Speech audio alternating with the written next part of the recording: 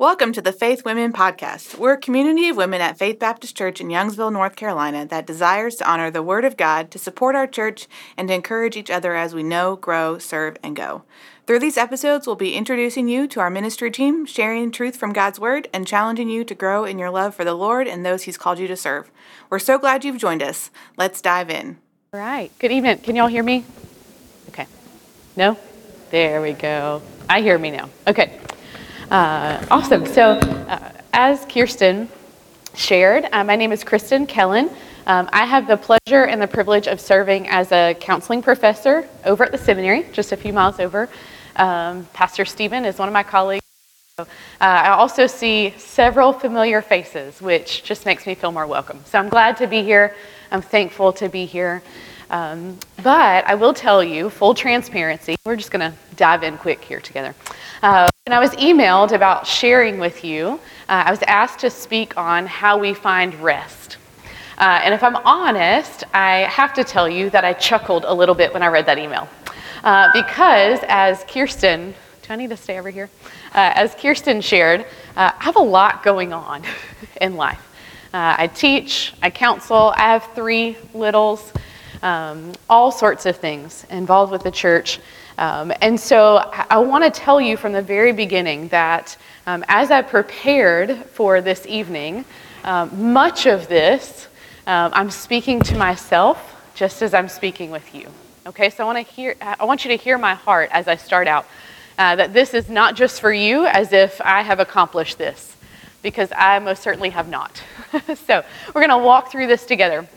But with all of those things that I'm involved in, my small group leaders affectionately call them my spinning plates. So when I come to small group every Sunday evening, my small group leader will say, "Hey, Kristen, how are your spinning plates?" And I will take a big deep breath and go through my list of all of the things that I strive towards, the things that I have to work towards in a given week. So I want to start out together with a little exercise to get you involved. I want you to take about 30 seconds. At the top of your notes page, there's a space for you where it says, what are all of your spinning plates? What are all of the things that throughout a week that you are responsible for, that you have to work towards, that take up your time, mental energy, emotional energy? Take about 30 seconds and write down as many of those that you can think of that come to mind. I'll give you a few seconds. All right. Most of you are still writing, and you could probably write for another 2 or 3 minutes, right? Just by show of hands, how many of you can easily identify at least 5 things to put on that list? Most of your hands went up, right? If I gave you a minute or 2, you could probably put more down. The reality is, friends, is that we live in a world in which we have to do. Now, for all of us, that looks different, right? For me, that's teaching and counseling and mama-ing, right? For others of you, it may look very different, but we all have things that we do all the time, right? It is hard for us to find rest and to just be still, right? It's really difficult. This afternoon, I'll share with you, this afternoon, all 3 of my kiddos were down for a nap. Praise Jesus, right? It's a beautiful day. All 3 were down for a nap. And I found myself still itching, right? You know that itch where you look around the house and there were dishes in the sink, so I went and did the dishes. The trash needed to go out, so I took the trash out, right? And before I knew it, I was an hour into my kids' nap time, and it's Sunday afternoon, right? It's the day of rest. And yet we live in this world, and we have personalities, some of us, that tell us to go. And in many ways, that's where we find our purpose, right? If we can't look back and see, I've accomplished this, maybe we start to wonder, did I do enough? Am I good enough, right? We look at what we do and what we produce as markers of who we are. But this doesn't get us very far, right? That leads us to places where I don't think God designed us to go. For me, it leads to exhaustion, right? It leads me to the place where, man, I'm just tired sometimes. Sometimes, especially if we're active on social media, it can lead to comparison, right? Because I might see a picture on social media of a really pretty kitchen, and my mind goes, "Oh, that is not my kitchen," right? Comparison, maybe some self-doubt, maybe some jealousy, right? When we fail to rest, when we give in to what the world tells us we need to be doing, it leads us that we were never intended to go, okay? God gives us a different answer, okay? Tonight, I want to walk through Psalm 62. I would invite you to open your Bibles with me, but on your notes page, I also have the passage written out. And in particular on your notes page, I've broken it down into the sections that we're going to walk through and left you a space for notes on the side. I would encourage you, if something stands out in your mind, write it down. If a particular word stands out, circle it or underline it. Be active as we're having this conversation. Okay? But as I walk through this passage, in some ways I want to challenge our ideas of rest. Okay? When I say rest, quite often what comes to mind, and what comes to my mind, is simply ceasing activity. Right? Is sitting on the couch, turning on an HGTV show, kicking my shoes up, and my kids are napping, right? That's our idea of rest. But I don't think that's completely what God teaches us. So I want to make sure that as we walk through Psalm 62, we pull out some truths about what I call holistic rest. Rest not just for my body and my actions, my behaviors, but rest for my soul. Rest for my heart, rest for my mind, right? Holistic rest. I believe, friends, that this is what God meant when he talked about Sabbath, right? The Pharisees looked at behavioral rest, right? Ceasing from doing. But I think when God talked about Sabbath, he also meant an internal rest, internal and external. And I'll argue, just to show my cards a little bit, I will argue that the external, the behavior and the actions rest come only once we figure out the inside rest. Okay, so that's where we're going. There's our roadmap. So the context of this chapter, we'll see here in a minute, but this is traditionally ascribed to David. So it's a Psalm of David. And many commentators say that the context of this was written when David was fleeing from his son Absalom.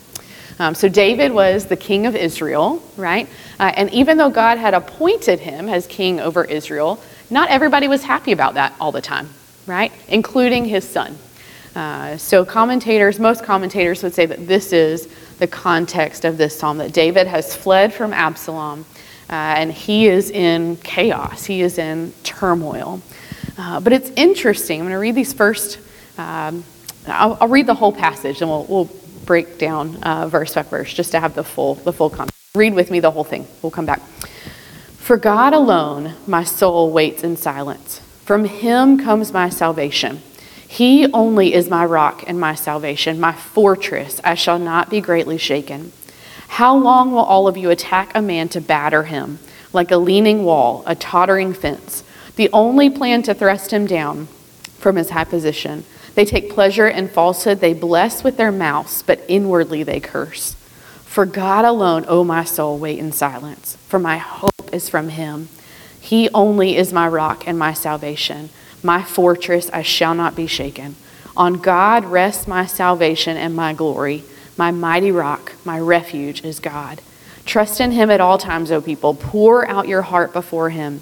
God is a refuge for us. Those of low estate are but a breath. Those of high estate are a delusion. In the balances they go up. They are together lighter than a breath. Put no trust in extortion. Set no vain hopes on robbery. If riches increase, set not your heart on them. Once God has, twice I have heard this, that power belongs to God, and that to you, O Lord, belongs steadfast love, for you will render to a man according to his work. All right, so there's the entire passage together. Let's go back. Let's do verse by verse and break this down. Verses 1 and 2, our first section. For God alone my soul waits in silence. From him comes my salvation. He only is my rock and my salvation, my fortress. I shall not be greatly shaken.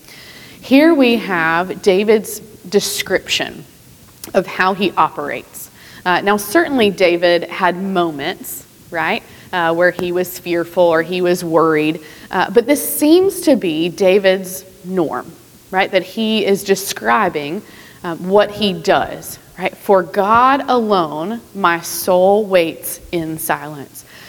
This is, in many ways, I think, a statement of confidence and trust in God. From the very first verse of this psalm, he is telling his hearers, for God alone my soul waits in silence. From him comes my salvation. Now remember, again, David is the king of Israel. Now, none of us have ever been king or queen, right? But we can probably imagine the weight of responsibility and the demands that David has on him. He is running a nation, and not just any nation, God's nation that God has called out of all the nations. There are lots of responsibilities there, right? And yet, this man is saying, for God alone, not all of these riches, not all of this wealth, not all of this expanse of his kingdom, right? For God alone, my soul, my inner being, waits in silence, right? In silence. Sorry. That was ironic, right? In silence.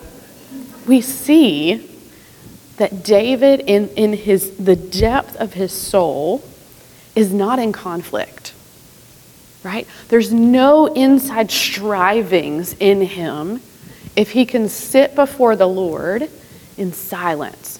He writes something similar in Psalm 37:7. He says, be still before the Lord and wait patiently for him. You don't have to show your hands, but how many of us do this well? Not me, right? If I'm honest, many times I think, okay, I've got to come before the Lord. I need to read and I need to pray and I need to meditate. And I got like 15 minutes.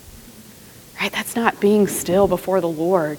That's not resting in the Lord. But David here is saying, he's describing, for God alone my soul waits in silence. Why? Because from him comes my salvation. Here, David is showing his priorities. Again, he doesn't need wealth and riches. What does he need? Salvation. Right? And he knows who that comes from. He has everything he needs at his disposal. And yet his norm, what he's describing for us, is waiting in silence because God is his salvation. Now, interestingly, this word salvation here has the connotation of deliverance. Remember the context I talked about a few minutes ago, that Absalom is likely coming after David and chasing him, right? Wanting ultimately to put him to death so he can be king. And he's saying, God, you're my deliverance, right? You are the one who will deliver me, even from my son who is chasing me to kill me. Can we do that, friends? Can we wait in silence before the Lord if that were what we were going through? We see, though, I think it's so important, the second word here in this first verse, for God. God. David is not counting on necessarily the actual deliverance. He's counting on the God of his deliverance, right? That is where his salvation comes, is in God. And we see this. I think it's a connection that is made throughout the rest of Scripture, that salvation is in a person, right? Salvation is not in a circumstance. Salvation is in a person. And I would like to argue that then rest is not in a circumstance. It's in a person. Okay, so that's kind of where we're going here. I think this also, at least it draws my mind back to the Israelites wandering in the desert. Remember, the Israelites were in the desert for 40 years. God had called them out of Egypt, and he said to them, I will give you this land over here. You're going to have to wait a minute, right? 40 years. But in Exodus 33, we have this interesting scene where God calls Moses to lead the people away from Mount Sinai and lead them towards the promised land. And Moses goes back and forth and he says, God, we're not going if you're not coming with us. And God says to them, my presence will go with you and I will give you rest. Do you see that? That connection between God's presence going with his people and rest. It's not about them doing something. It's about who's with them. Okay? We're going to keep coming back to that. I also love in verse 2 here, he says, he only is my rock and my salvation, which we connected to deliverance, my fortress. I shall not be greatly shaken. When you think of rock and fortress, you probably think of like a castle, right?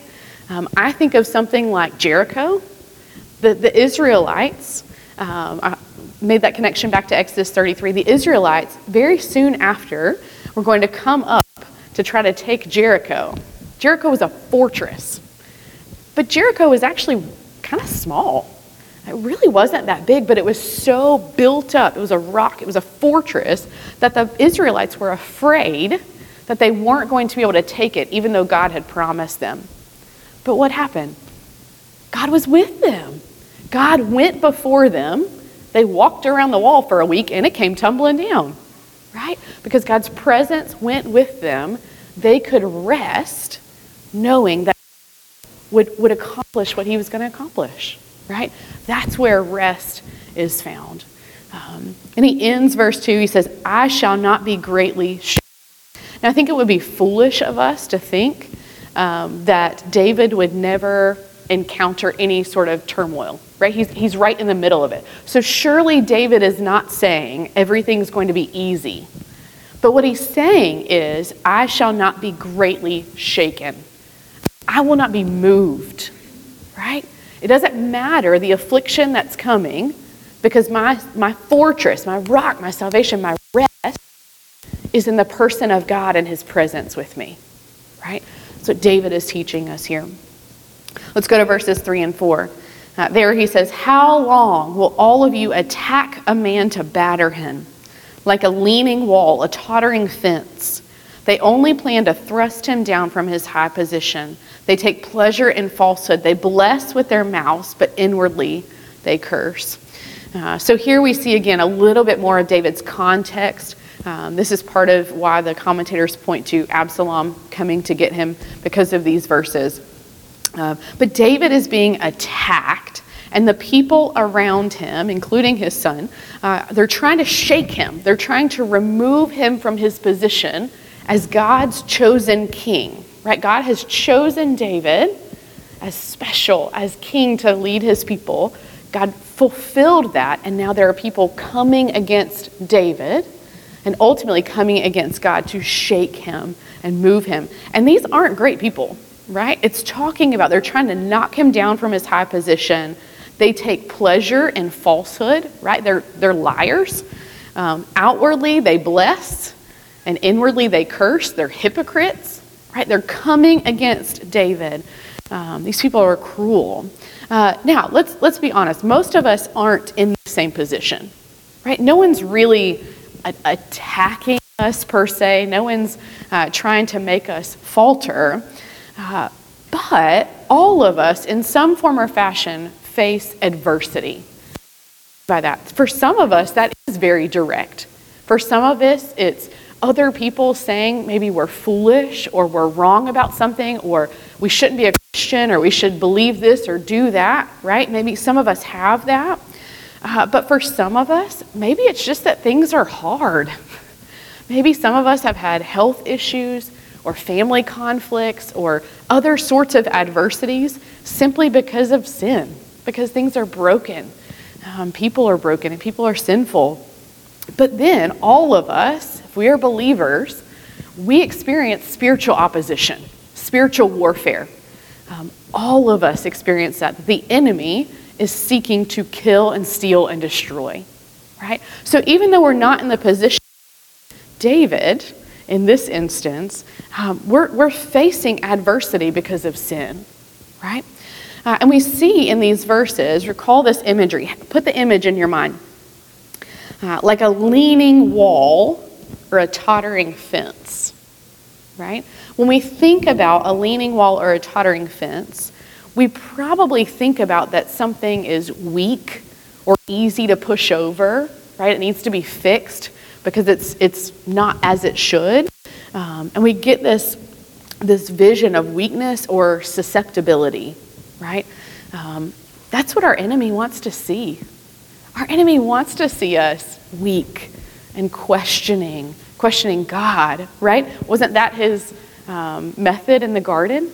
He took Adam and Eve and he took God's truth and he twisted it just enough that they questioned his goodness. That's what our enemy wants, that weakness and susceptibility. We strive against that constantly. We strive to fight those things. And in those times when we feel like the leaning wall that's getting battered and pushed over, right? That's when we need to rest. And not just physically rest, but spiritually, emotionally, mentally rest as well. I think it's interesting too that he draws out the very end of verse 4. They bless with their mouths, but inwardly they curse. Perhaps we experience some of that too. Maybe there are people that we know, friends, family members, that outwardly will say, bless your heart, right? But inwardly they're grumbling and moaning and complaining. That's adversity. We face that sometimes. But also, to make a somewhat parallel, sometimes we're also striving for things that outwardly look good, the behavior outside. We're striving towards those things. And inwardly, we really don't want to, right? Inwardly, we're grumbling or complaining. That's not rest, right? We need to move away from them. All right, let's keep going. Verse 5, 6, and 7. This should sound familiar. For God alone, O my soul, wait in silence, for my hope is from him. He only is my rock and my salvation, my fortress. I shall not be shaken. On God rests my salvation and my glory. My mighty rock, my refuge is God. Now on your papers, you'll see we have verses 5, 6, and 7 right under verses 1 and 2. Take a second, read verses 1 and 2 again, and then bring your mind back down, your eyes back down to verses 5, 6, and 7. They're really similar, right? David is saying a lot of the same things. But here's a really important difference. In the first two verses, he's describing outwardly. In verse 5, he's imploring himself, right? He turns inward. He says, for God alone, oh my soul, wait in silence, right? He's reminding himself of these truths, okay? We have to do that, right? There are times where we feel battered and hit around, right? And we have to respond with truth. That's what David's doing here. He's speaking truth to himself and he's imploring himself, remember where your hope comes from. My hope is from God alone, right? He's speaking to the inmost part of himself, reminding himself, my hope is from God. And then reiterating, he only, not anything else, not anyone else, he only is my rock and my salvation, my deliverance, my fortress, right? There's that imagery of safety and security again, like we talked about. I shall not be shaken. I shall not be moved. Right? That's what we're seeing here. He's reiterating to himself, remember those truths, remember who God is. And he makes this connection, I think, between a couple of key things. First is rest, right? He doesn't say explicitly, rest in God alone, O my soul. But that's the natural outpouring of this, right? When we remember, we can wait in silence before the Lord because God is my hope, my rock, my fortress, my salvation. I rest. Right? My strivings cease because I remember who God is and that he is the source of our salvation. He's the source of our deliverance from all of these strivings. So he calls himself in many ways to rest in response to trusting God in ways, right? He also talks about hope, right? If we're honest, many times we struggle with hope. And I think sometimes that's why we struggle to rest, right? Because we feel hopeless, and in response to that feeling of hopelessness, if I just do, I can fix that, right? But that's not what we should be doing. That shouldn't be our response. Our hope is from Him, is from a person, not a circumstance. Our rest is from a person, not a circumstance, okay? He also, that hope, let me make another note here. My hope is from Him. It's not from anything that I do. It's not from my accomplishments. It's not from my productivity. It's not from my own goals. It's not because of my resume, right? My hope is in the person of God Himself. And we'll get here in a few minutes. Our hope is in Christ, right? The person of Jesus Christ. He knows His salvation comes from the Lord. His deliverance from sin comes from the Lord. And He says in verse 7, on God rests my salvation and my glory. That word glory there isn't the usual word that we talk about, glory of the Lord.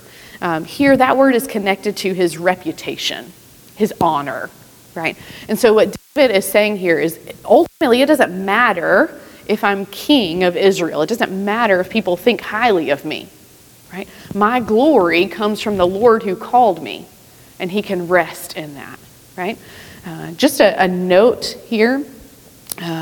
When you think about your own reputation, your own glory, practically speaking, is it placed in God? Is it placed in Christ? Or is it placed in what you do and who you are? Right? Just a point of reflection for you there. All right, verse 8. There he says, trust in Him at all times, O people. Pour out your heart before Him. God is a refuge for us. I love this verse because I love this transition that David makes, right? He's singing this psalm, right? Psalms are songs. He's singing this song and describing what's happening.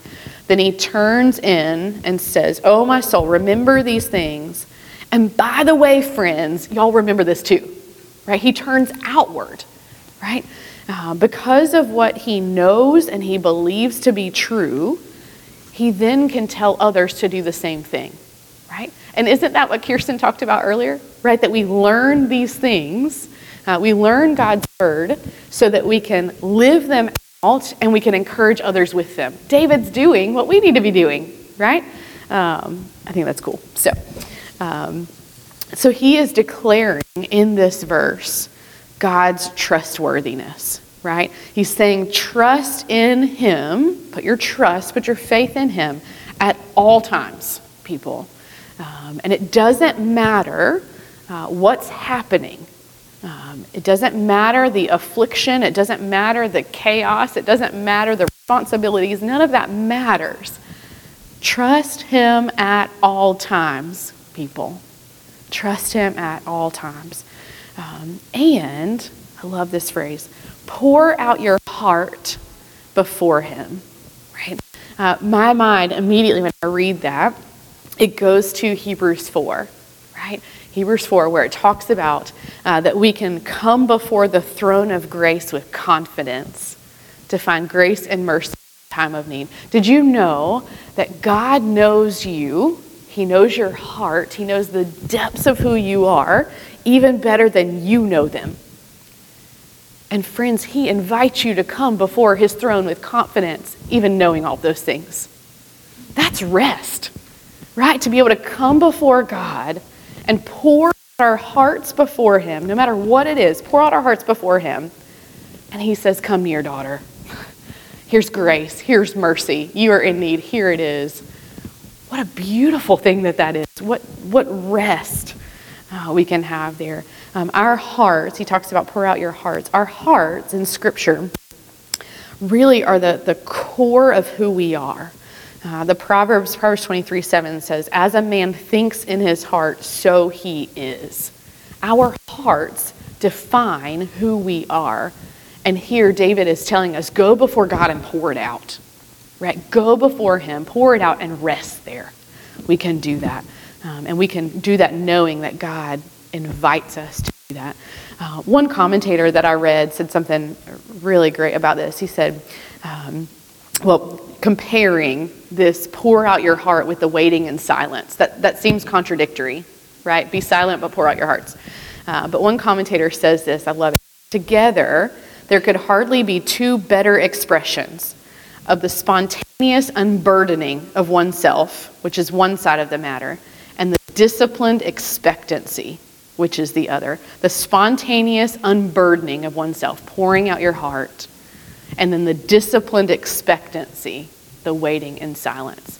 And David encourages us to do both of them. We pour out our hearts and then we wait in silence, knowing that God is going to deliver. He's going to give us rest in those things. All right, let's keep going. Verse 9 through 11. He says, those of low estate are but a breath. Those of high estate are a delusion. In the balances they go up. They are together lighter than a breath. Put no trust in extortion. Set no vain hopes on robbery. If riches increase, set not your heart on them. See there in verse 9 at the beginning, those of high estate are a breath. Those of low estate are a delusion. Those are meant to be parallels, right? They're meant to communicate the same thing. What he's saying there is that no matter our circumstances, whether we are rich or poor, of high regard or low regard, right? Our lives are all moving towards the end, right? They're but a breath. It gives us a little bit of perspective, right? That we are moving towards the end of our lives. And when we think about our strivings, our restlessness in the midst of that, that also changes our perspective, right? It lessens how much we need to be working towards these things if at the end of life, it's but a breath. It's fleeting, right? Now, certainly our lives matter, but they matter only in perspective of God's eternity, right? Not just our current circumstances. Interestingly, too, the word here of breath and the parallel of delusion is the same word that the writer of Ecclesiastes uses in the very beginning of Ecclesiastes. Some of you may be familiar with this passage. I just want to read it for us. Ecclesiastes 1, 2 through 8. He says, vanity of vanities, same word, breath of breaths, it's fleeting. Vanity of vanities, all is vanity. What does man gain by all the toil at which he toils under the sun? A generation goes and a generation comes, but the earth remains forever. The sun rises and the sun goes down and hastens to the place where it rises. The wind blows to the south and goes around to the north. Around and around goes the wind, and on its circuits the wind returns. All streams run to the sea, but the sea is not full. To the place where the streams flow, there they flow again. All things are full of weariness. A man cannot utter it. I think there's a connection here where he's talking about life is a breath, right? It's fleeting. And the writer of Ecclesiastes is saying all of those things make us weary, right? They wear us out. We are constantly striving and striving and striving, and yet we are but breaths.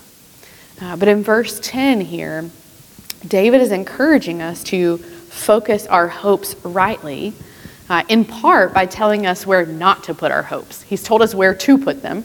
Now he's telling us where not to put them. These things that he lists out: no trust in extortion, no vain hopes in robbery. If riches increase, set not your heart on them. Now, probably as you read that, you think, I don't extort people, I don't rob people. How does this apply to me? But I think what he's getting at here on a broader level is that our hope and our rest is not on what we gain, right?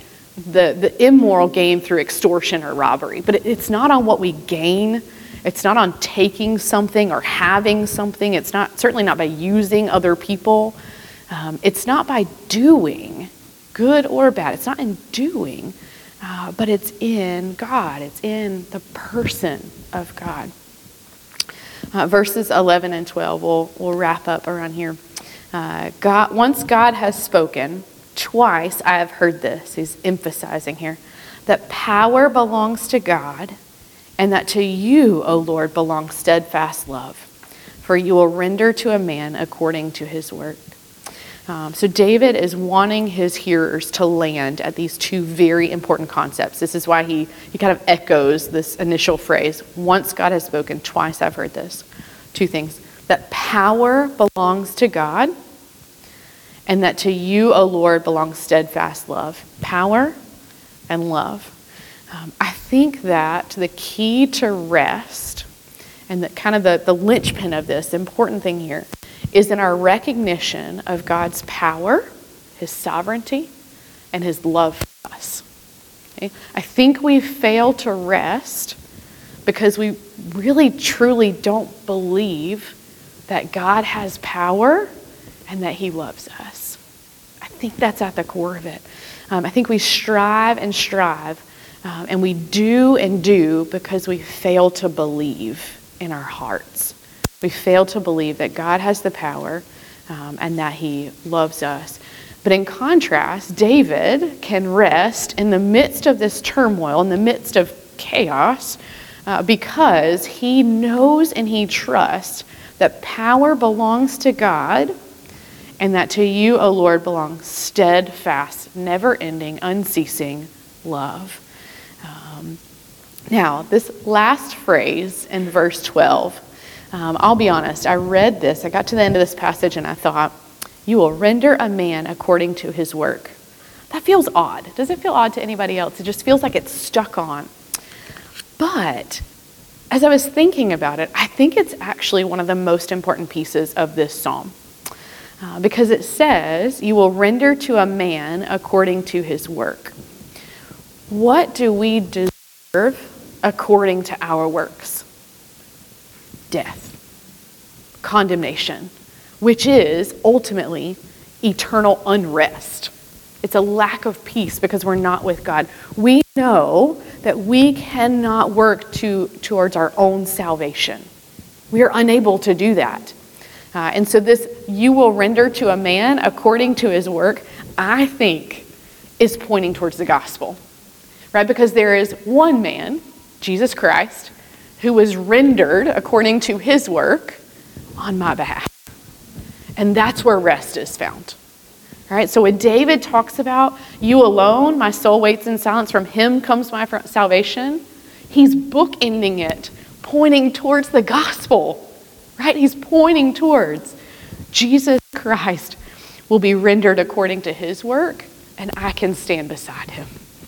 That is where rest is found, right? Because our works condemn us. Now, at the very beginning, we were talking before everyone got here. I hope it's okay to share this. Kirsten asked Aaron to share the gospel. If it's okay, I'm going to do that now because it fits in really well. The gospel tells us that because of sin, because of what we've done wrong against God, we deserve death, right? We live in a world that is full of sin, and we sin, okay? And because of that, because God is holy, we are separated from him for all of eternity. That was called the fall that I talked about earlier with sin in the Garden of Eden. But all of the Old Testament, what it's pointing towards is Jesus. When God himself came down to be like us, to die a sinner's death, the death that we deserve, even though he didn't, right? So that now, through Christ, because of Christ, we can stand before God and we can go before the throne of grace with confidence, right? He was paid according to his work so that I don't have to. So that I don't have to stand in judgment and condemnation. Jesus has already borne that for me. And I think that the end of this passage is pointing us towards that truth. And I believe, friends, sisters, I believe that we can only find rest when we are right with God. When we find rest at the foot of God's throne as his daughters, only then can we have rest outwardly, right? Only then can my strivings mean anything, right? When I have the right perspective, we can rest because of belief and trust that Jesus died in my place, right? And that is finished. It is done. Nothing that I could do could make him love me any more than he already does. And nothing that I could do could make him love me less than he already does. That's the gospel, right? If you don't know that, find someone with a green tag. They'll talk to you about it, I promise. okay? But I believe that's where it's pointing to. So what does all this mean? Let me bring this together. If you want to flip your notes pages over, there's a couple of principles, some lessons, right? I want to get to this in just a second. But when I was thinking about what rest looks like, knowing, I think there's a couple of pictures in Scripture. I just want to give us some imagery there. Now, many of you probably are mamas, right? There is this really cool thing, and Scripture gives us a picture of this as well, that when my littles are in a frenzy, right, especially as babies, and I pull them up into my lap, and I hold them close, right, their striving cease, right, unless brother's like knocking on throw himself. But when our littles crawl into our laps, there they find safety because they believe in our power and they believe that we love them, right? That's a picture of God's love for us, his power and his love for us. We can rest just like a baby does when a mama holds it, right? Another picture that I see is, I think, the thief on the cross. This may be an odd image for you, but do you remember when Jesus was hanging on the cross and one of the thieves turns to Jesus and he acknowledges who Jesus was, right? And what was Jesus' response? Can anyone tell me? I hear, today you'll be with me in paradise. Can you imagine, just put yourself in that spot for a minute, the thief hanging on the cross, condemned to death, in pain, turning to the Messiah, and the Messiah looking back at you and saying, you're going to be at peace real soon. I can bet you, I'm reading into it, but I can bet you that everything changed for him in that moment.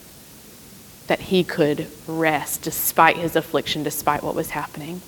The other picture that comes to mind, just to give us some imagery, do you remember the account of Jesus sleeping in the boat during the storm?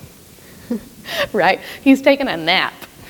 And the wind is tossing to and fro, and the disciples are like, what's happening? Jesus, wake up.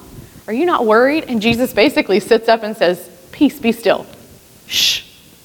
And what happens? Calm, right? Jesus could rest because he had the power to calm that storm. He still has the power to calm those storms, right? The winds and the waves, he can still calm them. Right? Those are the pictures of rest that come to mind when I think about this. So some pictures. So how do we get there? What are our takeaways? What are our lessons? I think we pursue and prioritize full rest. Right? So you have rest there, but full, holistic, inward, outward rest. First, out of obedience, as a mirror of God's rest and out of faith. Okay. So here I'm primarily talking about the external rest that is a flowing out of the internal belief. But we do this out of obedience because we trust in God's power, his sovereignty, and his love for us. A couple of verses that come to mind when I think about this, Hebrews 4, 9 and 10, the writer of Hebrews says, so then there remains a Sabbath rest, there's that holistic rest for the people of God. For whoever has entered God's rest has also rested from his works, as God did from his. Right? We see the picture back at Genesis 1, right? That God creates all things and then God rested. But God rested because everything was as it should be. Right? Everything was right. It made everything and he rested. And he gives us that picture for us to rest from those strivings. Okay? The second lesson, we actively align our thoughts and our beliefs toward the true power of God and his love for us. I want to make this connection. We actively align our thoughts and our beliefs inside towards the true power of God and his love for us. One of the ways that we can do this, I'm reminded that in the Old Testament especially, one theme that we see over and over and over is remember. Remember, remember, remember, remember God who brought you out of Egypt. Remember these things.